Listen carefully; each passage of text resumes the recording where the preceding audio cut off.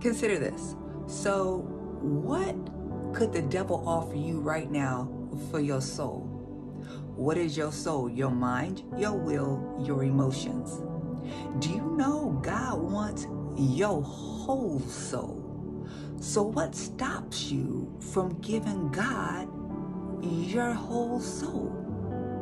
See, what you just came up with right now, that's what the devil has given you. He already has it.